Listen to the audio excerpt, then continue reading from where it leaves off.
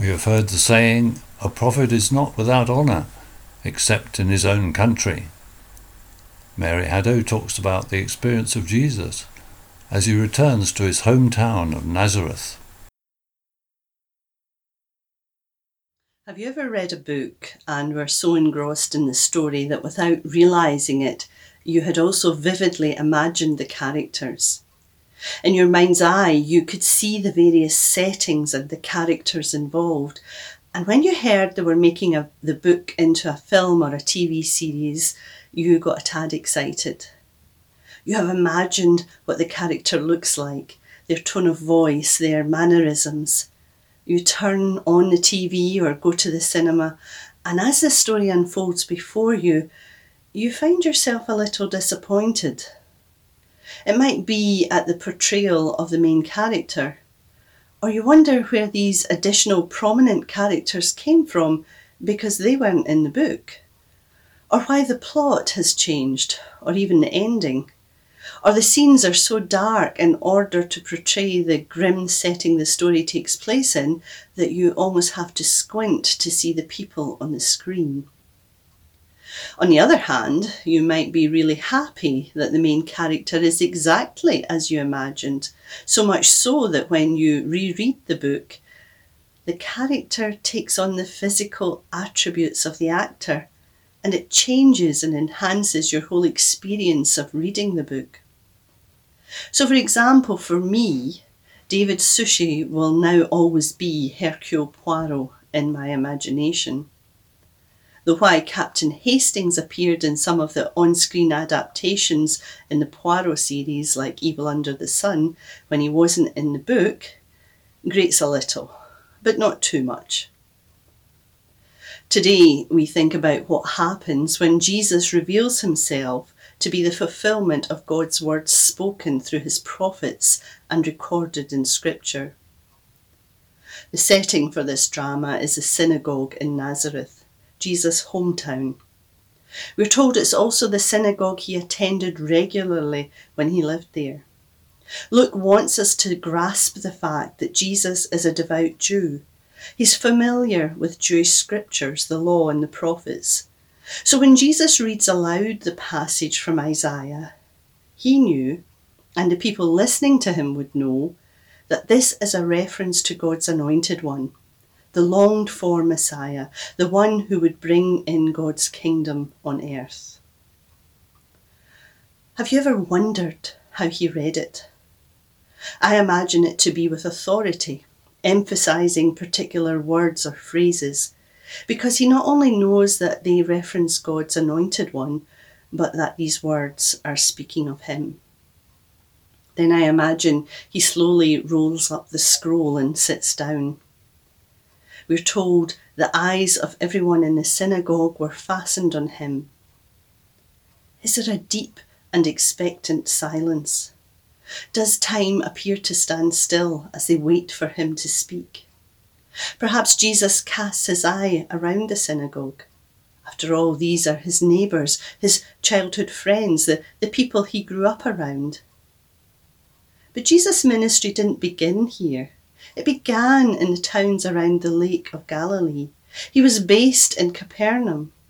He had gained a reputation as a remarkable speaker and a worker of miracles, and word had reached his hometown of Nazareth of the amazing things this local son had been doing.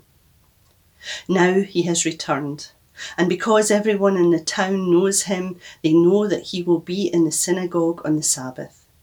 They all turn out to hear him. It also appears that they're hoping he will do among them some of the miracles he's done in other towns. He read from Scripture, all eyes on him. Then he speaks. No preamble, no illustration, straight to the point.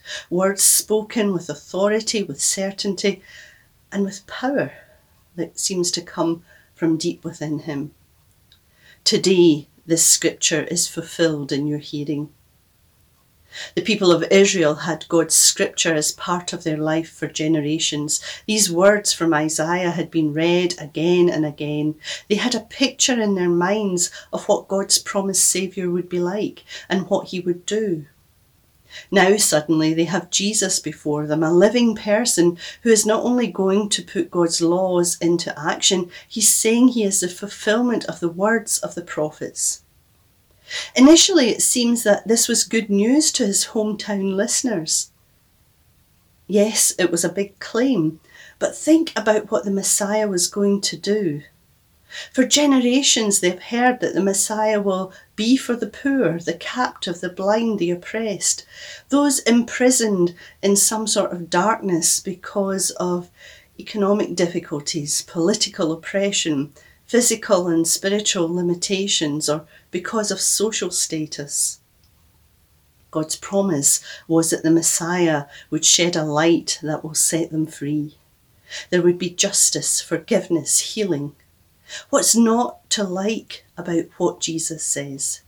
Today, this scripture is fulfilled in your hearing.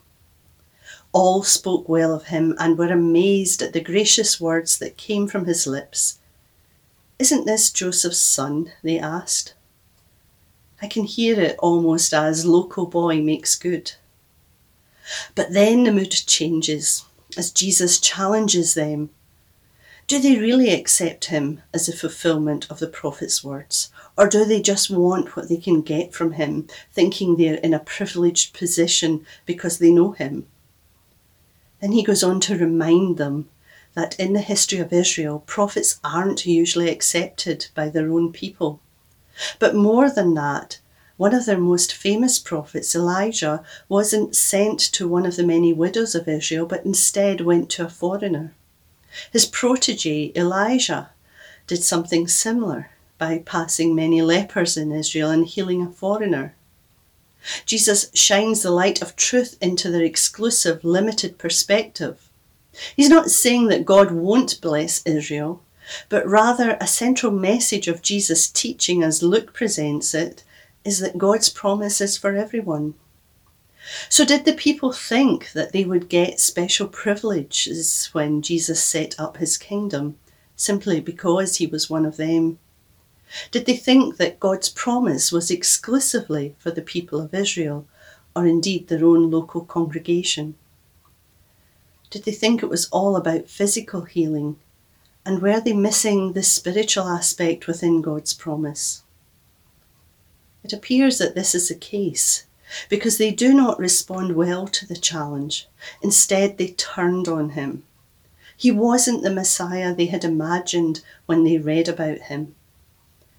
I think there are probably a number of challenges in this reading for us today.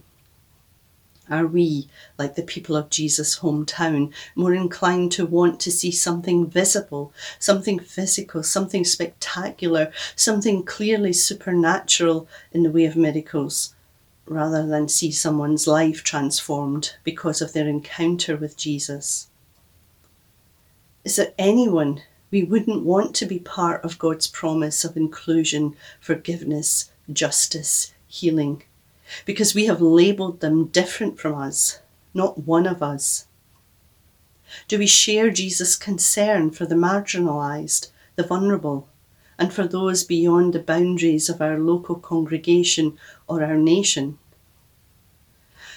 And what do we make of the words and deeds of Jesus, which are written down as part of God's holy scriptures? It might be tempting to keep words about Jesus on the printed page safe within a book, study them and perhaps even analyse them, but we're called to take them out of the book, to become part of the story ourselves, to live them, to act upon them on the world stage, and to do so with love. Paul, in his first letter to the Corinthians, gives us what is considered to be the best description of love ever written. It's not about romantic love or desire, rather it's a love unsullied by self-interest. Yes, we might see it as an ideal, but that doesn't mean it shouldn't be strived for. Jesus fulfilled the ideal of love that Paul speaks about. He was kind. He never envied anybody or boasted about himself. He was patient, especially with his disciples who never seemed to just quite get it. He didn't see rudeness as a response to things said to him or about him. He wasn't selfish, and he did not easily take offence. He didn't keep harking back to the wrong people did. He never lost his trust in God or his hope in him, and he never stopped loving. Paul tells us things fade and pass away, but love endures. The kind word, the kind deed, the words of solace shared, the words of life imparted, these will never pass away.